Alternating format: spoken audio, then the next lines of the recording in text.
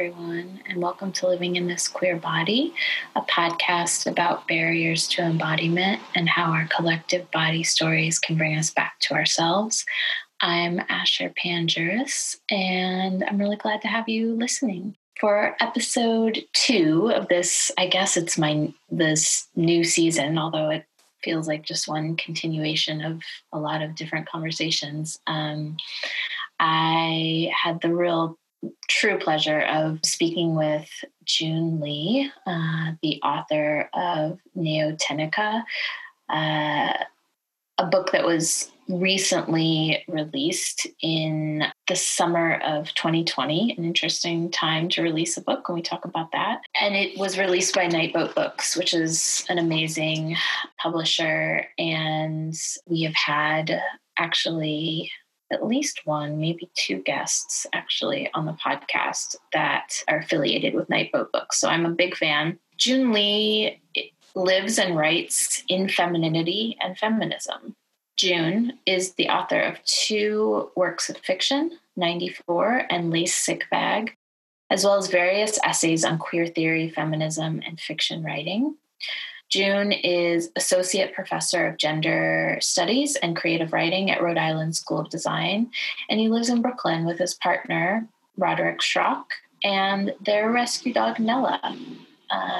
I have no announcements other than an encouragement to continue donating money as you can to causes that matter to you, to not forget that both the global pandemic and the fight for an end to white supremacy, internalized white supremacy, is an ongoing struggle. It's a long, long process that we all need to take care of ourselves around engaging in, but also continue to participate in the ways that you can. If you're a white listener, I really encourage you to make reparations and to research how to do that, and to do that with intention. I know that in my last episode, when I interviewed Lamurad, I encouraged folks to reach out to me to talk about their experiences as white settlers owning homes on stolen land. And some people have reached out and have made some really interesting and helpful suggestions. I'm still very curious about how people are navigating that, and I'm open to hearing more from folks. Certainly there's not a graceful and easeful way to do that, but I am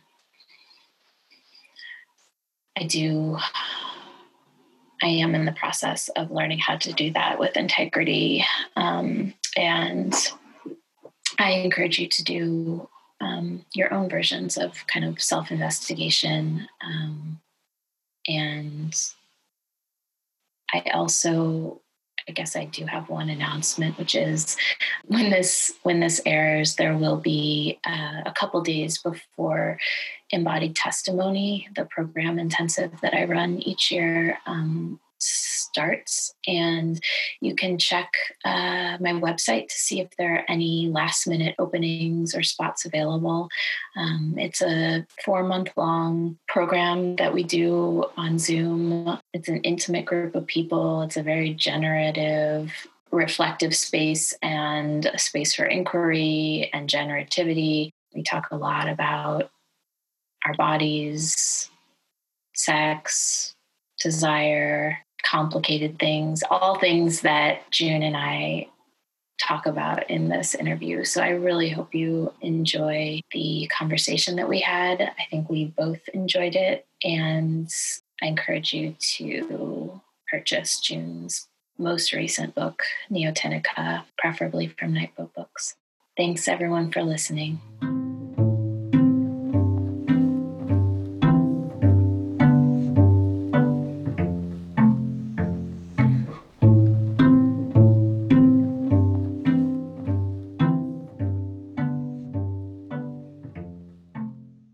Well, Thank you so much for joining me today. It's really a pleasure to talk to you. Thank you so much for having me. I'm excited. Yeah, this is a little like return. You did one of the dispatches earlier Mhm. this, I don't know, a couple months ago maybe, and Yeah, I yeah, really, I guess we're still living. I thought maybe when we talked next, we would be in kind of somewhat of a different place, but I guess in some ways we're not. We are still living in a time of a global pandemic, and yeah. I don't know if how it's kind of settling in for you. I mean, I think it's like, it's odd because it just feels like, I mean, I'm lucky to have a partner that I live with. So I feel like, Mhm. I mean, I can't imagine what it would feel like to be like a single person and Mm, longing for like, love and or sex and mhm. just being totally alone. So I'm Yeah. lucky in that way, but I think like, it's been in some ways it's been not as traumatic for me for other reasons because I'm kind of like a homebody Mhm. kind of, like a hermit reclusy kind of person anyway. But I think it's like, you know, it's odd to be kind of like, I mean, speaking about bodies, I think it's odd to be kind of constantly, being asked to think about your body or kind of like your micro components of your body all the Mm. time. I think that's like, you Yes. know, Yes. it's like I don't know myself. Mhm. like like I know my hands or my feet or or my hair or something. It's just like, but so to think about like, oh, like, where are my cells going out to or whose cells am I taking in? That seems like Mhm. it's a like it's stressful and kind of like, I mean, obviously it's stressful. It's stressful for everybody, but also like kind of like almost like an unrealistic expectation. Yeah, I think so. I think it's interesting to say it, to put it like that, because I think that so many people are reaching, depending on where you're living and what has Yeah. been happening, but are reaching kind of this, at least from what I've observed, and maybe this is specific to being in New York, but, Hmm. really like a kind of a saturation level with that, with the Yeah. impossibility of the task that you just described, like the Yeah. actual, you know, Yeah. bodily awareness at all times is Yeah. already just almost impossible for us as we're conditioned Yeah. to, and then Yeah. to kind of be asked to tend to those things is really, I think it's like really flooding, and Yeah. going to be interesting to think about, now and going forward, how different groups of people and individuals are sort of metabolizing that task of Yeah. like thinking about or being aware of the body, and I just imagine that when you start teaching, that you will encounter kind of your students and your kind of younger folks, their responses to Yeah. that level of self, like body awareness or reaction Yeah. to it. Yeah. Yeah. I mean, it's very, I mean, I think when you say flooding, it's really right. I mean, I think it's like saturated and kind of like flooding out because, at some point, I mean, to me, it's just all about, or not all about, but like so much of this is about kind of like control and like control sometimes like to a paranoid degree, like, oh, I have to control all of my body fluids. Mm, Nothing can, you can't color outside the line at all. And it's not like, it's not like, I'm like, oh, I need to go like spray people with my saliva or something. But it's just kind of like, and I'm a Virgo. I'm like usually like a very control oriented person. But mhm.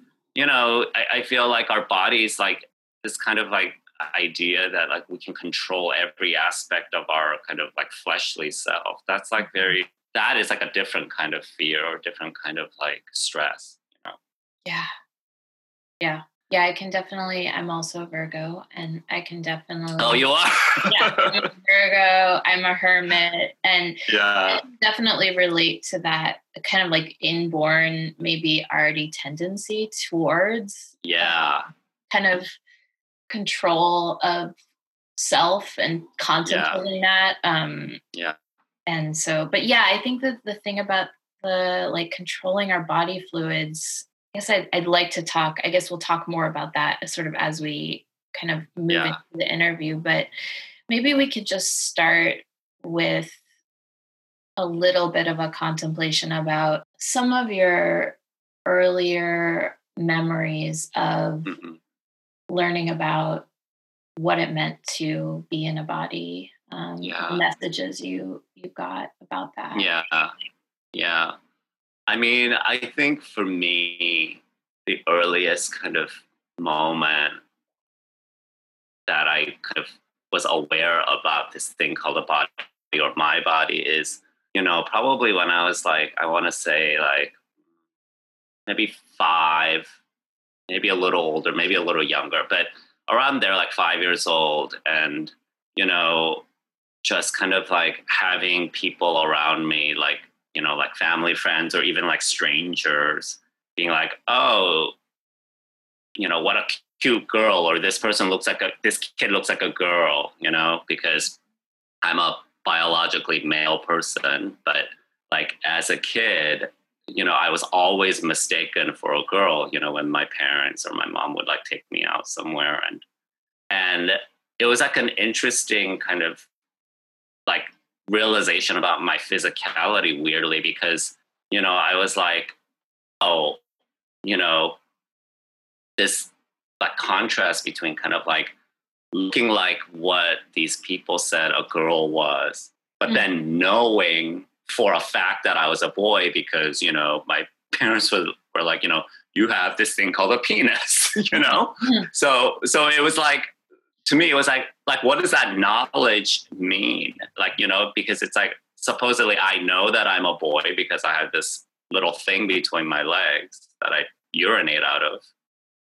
But then, like, everything I do or things that I liked, which were, at the time, like, dolls, mm, like pink stuff, like girl manga books, like just mhm, girly things, that meant somehow that contradicted like this little thing between my legs. mhm, So that was really like my first kind of knowledge about like my body, thinking like, oh, this fleshly thing that I'm carrying around with me that holds me has some other meaning or has like this kind of contradictory meaning.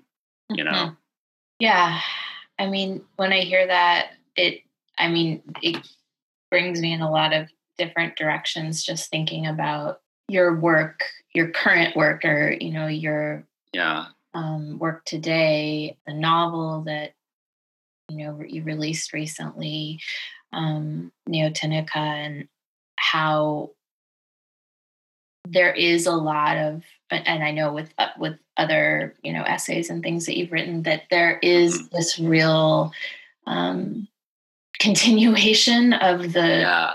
contending with that contradictory bodily experience. Yeah. When I was reading just this review of, actually it was an interview from Lambda Literary, Oh, yeah. of the book. Something that really struck me was this moment when you said, I speak as someone who was rescued from objection by totally Hmm. embracing femininity. Um, Yeah. and I mean, you go on to kind of talk about what that means, but Yeah. I guess, how did you get to that place? Or was Yeah. it hard to get to that place given the messaging you grew up with, or Yeah. were there forms of support or non-support Yeah. that kind of got in the way? Yeah. I mean, that's such like an important question. And, when I think back, I think that like, I mean, it was a long process to totally embrace femininity, because I think, like the moment I was just telling you about, like when I was like 5 or 6, it's like, the funny thing was, like my parents, they were together at the time, but both my father and my mother, they both, they never were like, oh, we're not going to buy you this doll, or we're not going to buy you this girly book, or, I was like totally obsessed, like a lot of, I think, gay boys like my age, my mid 40s.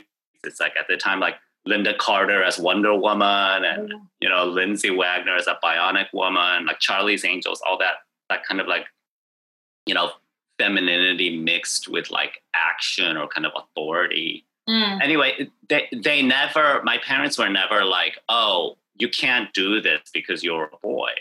But so they bought me dolls and they let me do all this girly stuff. And actually, like part of the reason that I always was mistaken for a girl was like my mom cut my hair in this like long bowl cut that was very, very long, like almost to my shoulder. And like our kind of like, other kind of older relatives would be like, oh, like, give that boy a haircut, he looks like a girl. And my mom would just refuse, she just liked that look. So it was like a mixed messaging, because on one hand, they were supportive like that. But then on the other hand, they kept being like, oh, go outside and play more, or you should like do more boy stuff. So it was more like, so my parents gave me kind of supportive, but like mixed messages. It wasn't like negative. And it wasn't really until like I got much older, like, kind of pre-adolescence and adolescence, where it really came to a head. And I was like, oh, if I'm embracing femininity, that means I'm a fag, which was a whole other process, And I think like, I went through kind of several kind of like bodily trips, insofar as like, I think around 16 or 17, I was like, okay, like I'm going to totally change my body, because I'm tired of being this, like skinny kid. So I started like working out, and I actually like, totally beefed up. So between like 18 and I would say like 25, I was like a good like 40 or 50 pounds heavier than I am now. So it was like, I was totally like a little muscle queen for a lot of my like youth. And then like in my mid 20s, then I was like, there was like a sense of what I think of like deflation, where I was just like, I was like, oh, I went through this life of kind of like being a muscle queen and like trying to feel like, oh, if I'm muscular, if I have this cut body, it will attract men and I will feel fulfilled and all of this stuff. But there was always something missing, because that like the love of femininity and the kind of inherent kind of connectivity I had with that never went away. I mean, it was always there. I wasn't even like repressing it, it was just kind of like, it was kind of like background. But I think like when I hit, almost my 30s, kind of in my mid 20s, I stopped working out and I let my body kind of like go back to what it looked like in high school, which is very thin and, whatever. And it was kind of synchronous with like, kind of realizing that the whole time, I never let go of my connection with femininity and kind of like embracing it fully, and not, and so like, it was like a bumpy journey, because like, being to say the least, because it's like, certainly when I was coming of age, to be a gay male person and be feminine was, it was not a good thing, and, I think there's still things like this. I don't know, because I don't date or anything, but it's like, like no fats, no femmes, that kind of stuff, So there was a lot of self-hatred that I had to kind of like flush out to get to that point. But that felt very wandering. No, I mean, I think it probably was. It sounds like it was, I mean, Yeah. sounds like, you know, there was a very particular kind of code of operating that you were aspiring to Yeah. align with your sexuality, maybe, Yeah. or Yeah. desire, and kind of the messiness of how we, I don't know, I also can kind of relate to this in terms of aging, like how we gather back, parts of ourself that we sort of Yeah. lose, in that Yeah. performance of, like, this is Yeah. my sexuality, this is my gender, and Totally. it Totally. becomes a little more complicated.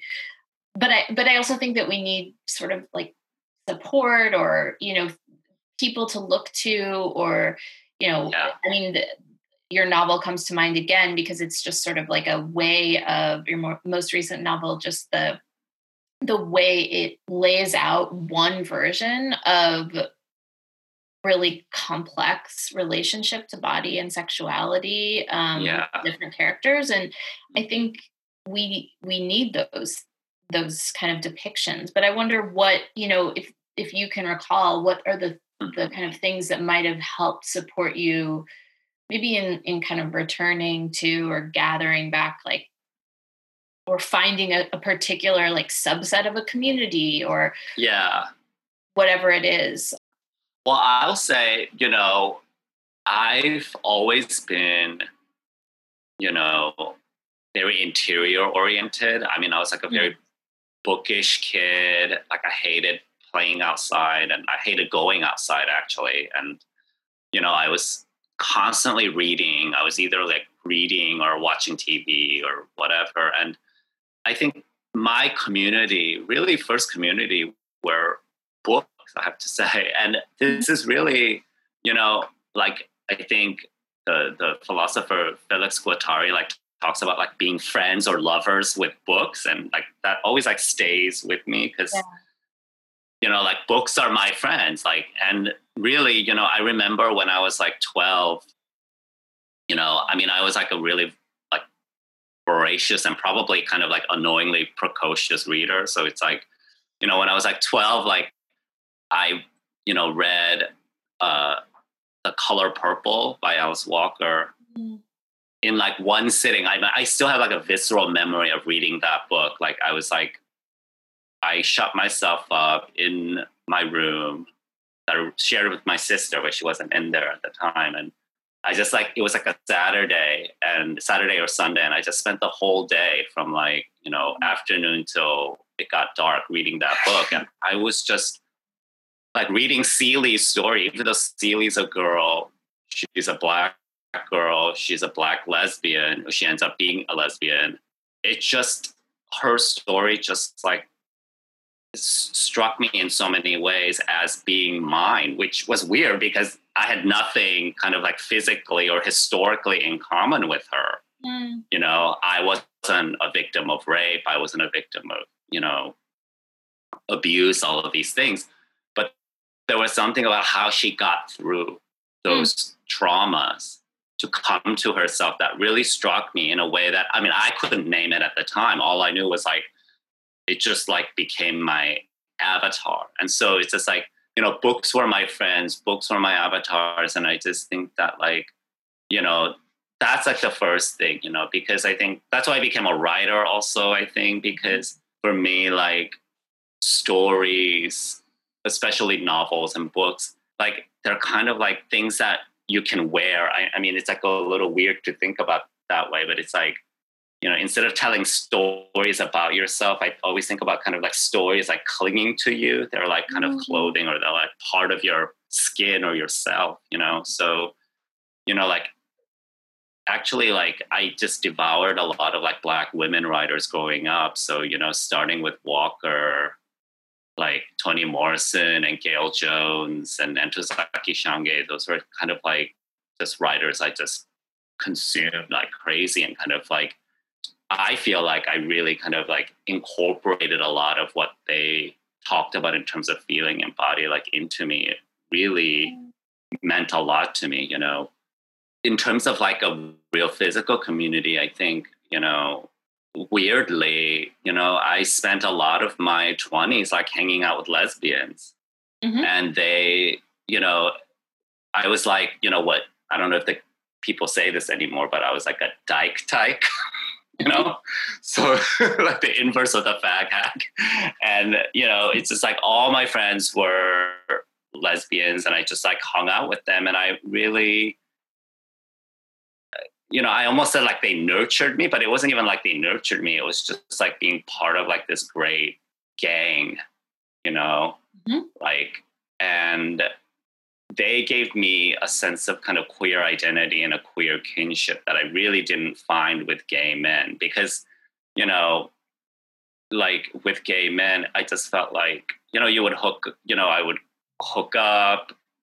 And for me, like sex was always like a gateway to intimacy. Mm-hmm. Like I didn't really enjoy sex with a guy unless I could be like, oh, I could get to know him better Mm-hmm. afterwards, which, which is like, makes me maybe not very popular within gay dating circles. Cause I was the kid who was always like, I would with this guy that I would, with a guy that I would hook up once in a while, I'd be like, so what are we doing? Like, what are we really doing? I'd be constantly, that's like my key question always. And that's immediately like, that's such a like easeful relationship with the dykes and the lesbians. Yeah. Yeah, exactly. So much processing of intimacy. Yeah. Yeah, exactly. And so like, I always think about like, I don't know what came first, the chicken or the egg, because I'm like, did I get that way about like processing intimacy and sexuality because I hung out with lesbians so much? Or did I hang out with lesbians so much because I was already like that, Yeah. I don't know. I mean, to me, it doesn't matter because I treasure those friendships. Sure. and the community that they gave me and give me still, I think, so yeah, I mean, yeah. Mm-hmm. What is it like for you to kind of like, there's almost a disidentification, I guess, with, I would say, more conventional gay culture, community, whatever. I don't exactly know how to describe it. That sounds really broad. But, I guess I just wonder what it feels like to kind of try to, the notion of queer has always really resonated for me in, I think, and maybe we, we're kind of a similar age. And so we perhaps the notion of queer kind of solved, at least for me, some problems that I had in terms of my identity and the not fitting in certain ways. And I actually never really identified as a lesbian because I, that was gender-wise was kind of complicated for me. So there was a lot of ways that queer kind of solve some issues, some dilemmas for me. And I wonder if something similar, you're kind of getting at something similar that. Yeah, definitely. I mean, 100% the same. Yeah. Mm-hmm. I mean,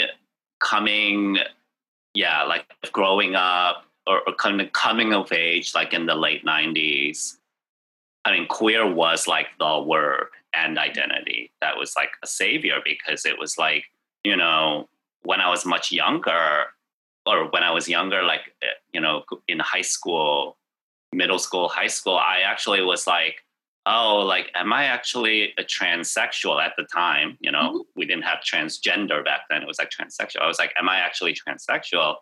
I mean, had to go through a whole process to be like, okay, maybe I'm not that, but then what am I? And even within like, even figuring out the homo hetero, getting out of the homo hetero, kind of figuring out that divide.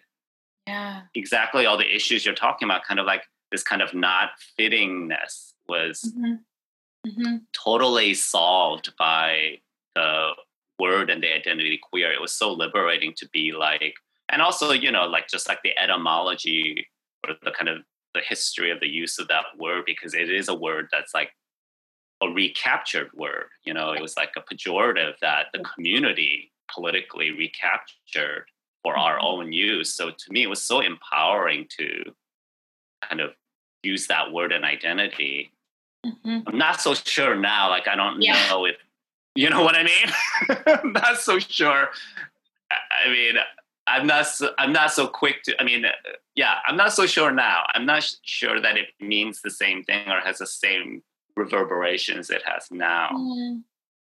But definitely queer was a queer, and queerness was something that was like really vital to survival. Yeah. When you say you're not sure now, and I kind of laughed because I think I probably feel similarly, but what is it for you that feels maybe lacking or potentially lacking in this kind of way that queerness exists in discourse now, like in terms of your own body experience and your own sexuality, life, and all that? I mean, I think what's lacking is the way that the word circulates in our culture. That to me is like the first time it really misfits, because I think like in the 90s and even in the early 2000s, I felt very comfortable saying queer because it really encapsulated like all the kind of the jagged edges of my sexuality and gender, But like, I think these days it feels like, I don't know if it's like post-queer eye or something, but it's just like, it feels like flat. I mean, I don't know how else to kind of like say, it just feels like flat. It almost has kind of like lost meaning for me, because it's not so much about a kind of galvanizing word, It's like not for people who have these jagged edges to kind of use the word and galvanize them to like emphasize those edges. It has become kind of like this, almost like a big like tent, like a tent to cover everything, so that it becomes so flat and almost like meaningless for me, And like, I want queer to stand in for like, not just everything, but like an individualized kind of sexual and gender identity. Yeah. I mean, that's kind of like my initial sense of it, or my first sense of it. Yeah, I hear that. And I'm thinking about, noticing the people that, or some of the people that actually wrote really sweet,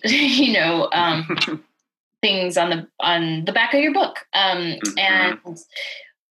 Andrea Lawler is a person who I'm just thinking about, like how you both sort of situated your stories, although they're very different, in the Bay Area in the early aughts, in the and for the 90s, and kind of almost like hearkening back to the time when it felt like these jagged edges of sexuality and gender were a little more alive. And I think that in order to do that, it seems like in order to do that and to bring us back into that time, I mean, Matilda Bernstein Sycamore is another person, that. Yeah, totally.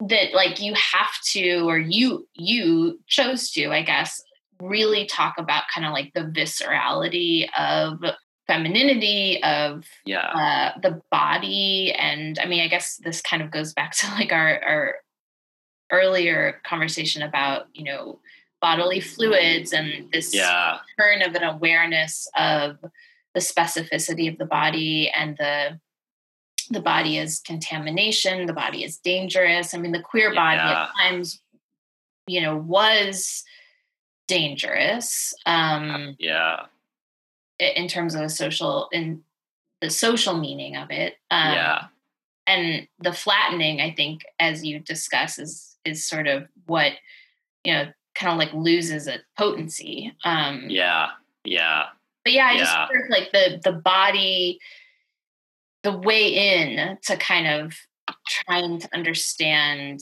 the complexity of queerness is in kind of really going into the specificity of the body as you do in your book. I think you really, hit it on the nail. I mean, I think it's the specificity of the body. It's like the viscerality of the body, and I think it is something to do with like, going back to these like early aughts or kind of 90s kind of sense of queerness or kind of queer urgency or queer viscerality that, I'm interested in. And as you said, like Matilda and Andrea are interested in as well. But, it's like also one that at least, as like a person who's, in middle age, it's like hard to be, or, I'm very also like aware to not be like, oh, this old person who's like, things are so much better in the 90s, even though they, yeah. You know what I mean?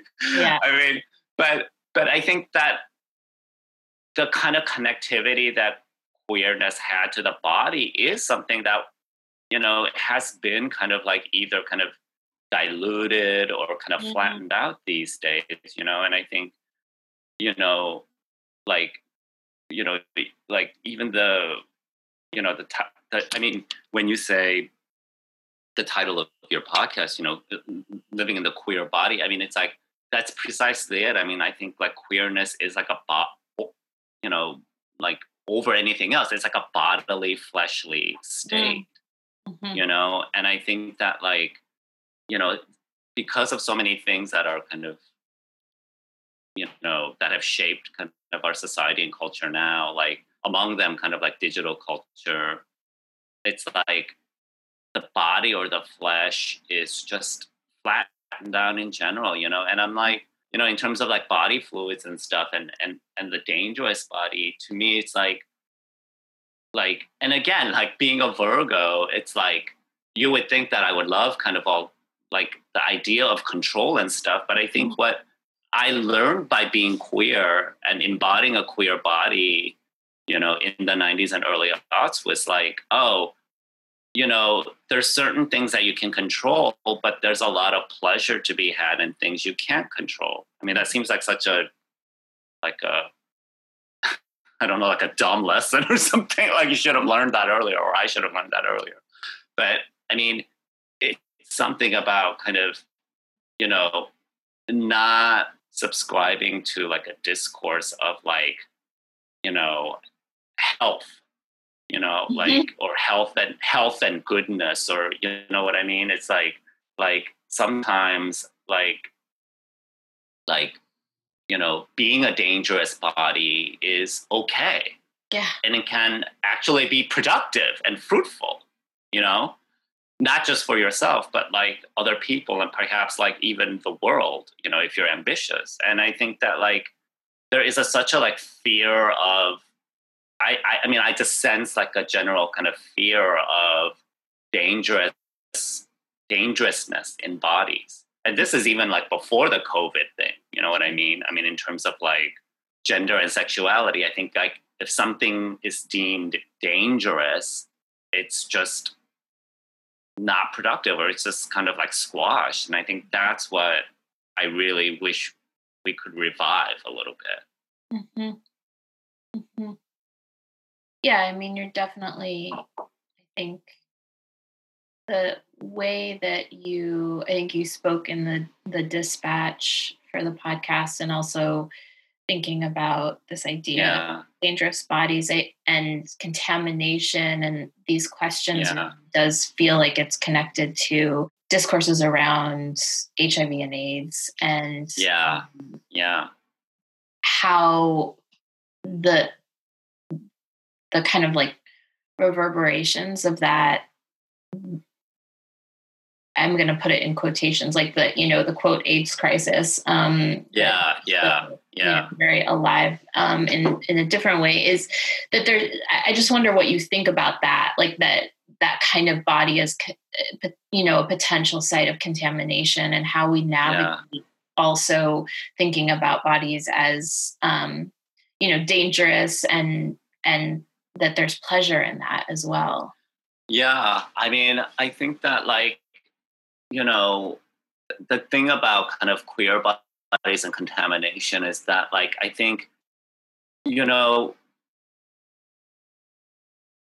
during the, and you put it correctly in quotes, the AIDS crisis, I think the difference between like the queer communities and gay and lesbian communities, and the straight community, their responses is that I think straight communities thought of bodies as contaminated, toxic, potential sites of like spreading infection.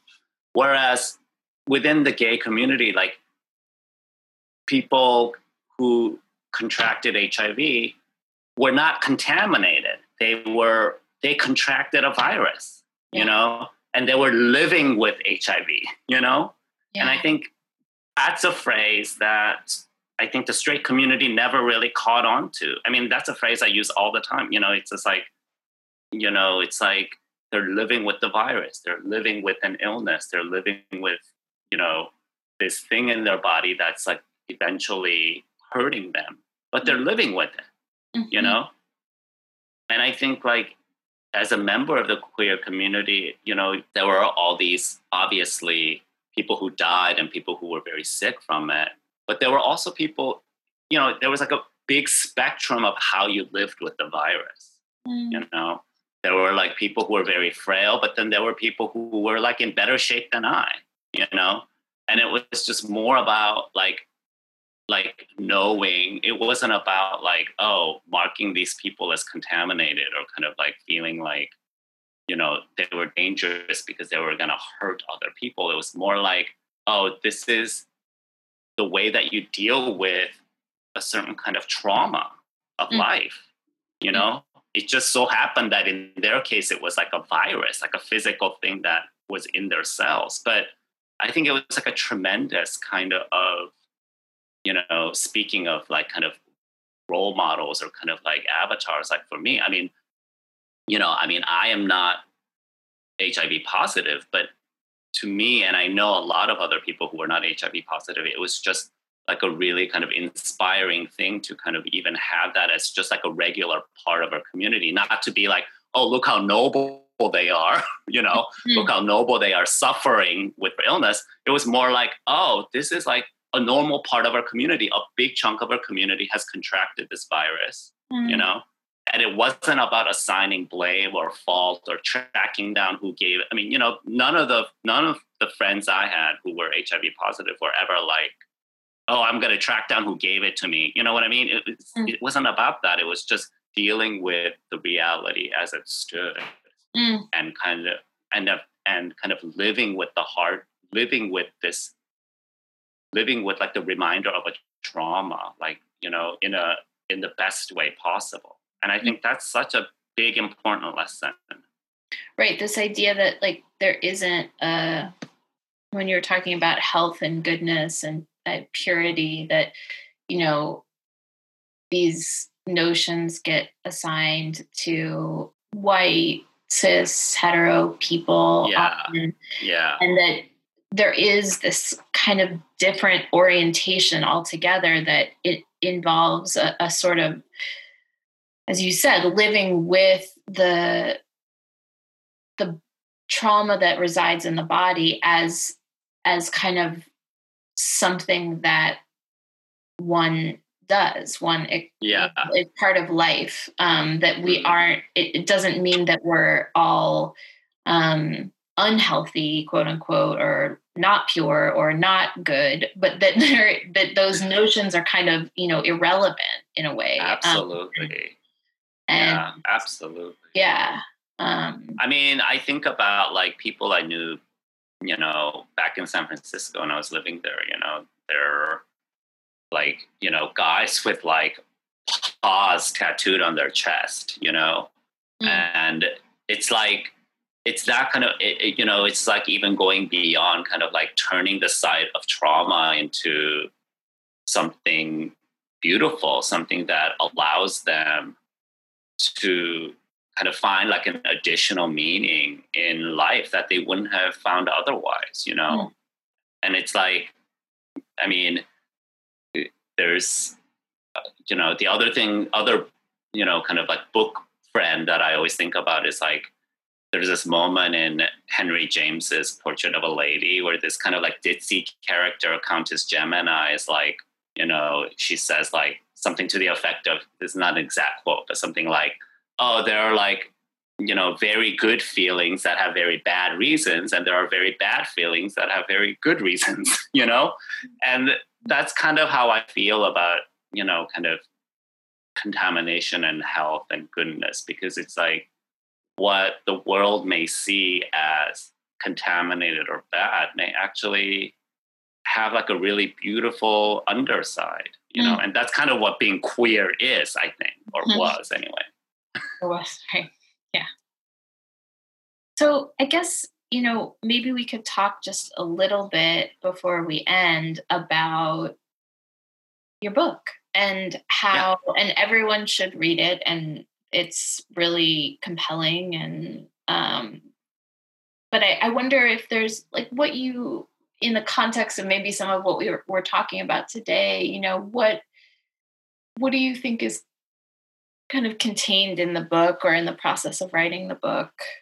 For me, I mean, it's, I came upon the title like Neotenica because I came upon it when, like years, I guess now it's been like 5 years ago when my partner and I first got our dog and our rescue dog. And, I was doing a whole lot of like dog research, and I came upon this phrase that was, neotenic, which is about kind of like animals that retain their kind of child features into adulthood, which is kind of what dogs do versus like wolves. That's what I learned. Mm-hmm. And I think what I was really wanting to kind of think about or contain in the novel was this idea of, and I think you and I, you were kind of talking about kind of inner child stuff before. And it's like, I'm a kind of believer in the inner child insofar as like, there's things about childhood or childhoodness that I think carry us into adulthood. And part of that is kind of this kind of curiosity about other beings, whether they're animals or minerals or humans, it's like, and to me, it's just like kind of cruising other, I hate that phrase, like cruising, but it's just like, in terms of like a gay or queer context, like kind of cruising objects or cruising animals or cruising people, for friends or lovers or your own children, even just to kind of see them anew, to have these like kind of think about all these kind of micro moments of like contact and recognition and misrecognition. And to me, that's really where you build a sense of yourself, I think. And that's kind of what was trying to get at with the novel. And really, that's what I'm always kind of trying to get at with, I think, anything I'm writing, which is, I'm trying to think of kind of multiple moments of kind of people or things meeting each other and like what's produced between them, like what's the energy that's produced between them, and that's what allows each person to kind of create a sense of their self. And that's what I'm super interested in. Yeah. That's really beautiful description.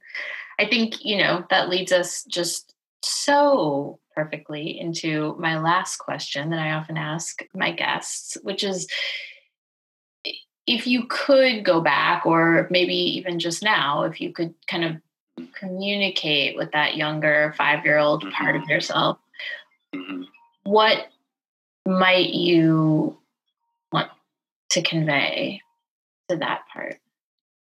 Oh, wow. What I want to convey? I guess I would want to convey to that kid maybe like, I would want to thank that kid.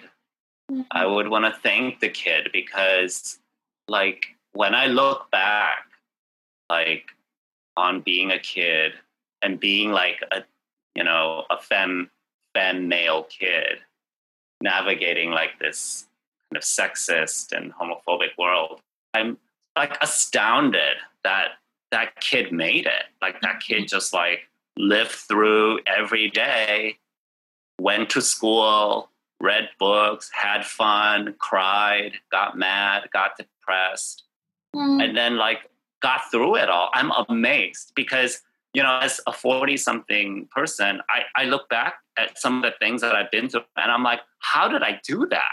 Like as a child, I mean, the resilience of children, it's just like, I'm like, if I had to do it now, I couldn't. I couldn't do it. You know, I would be like, I can't do any of that. Right.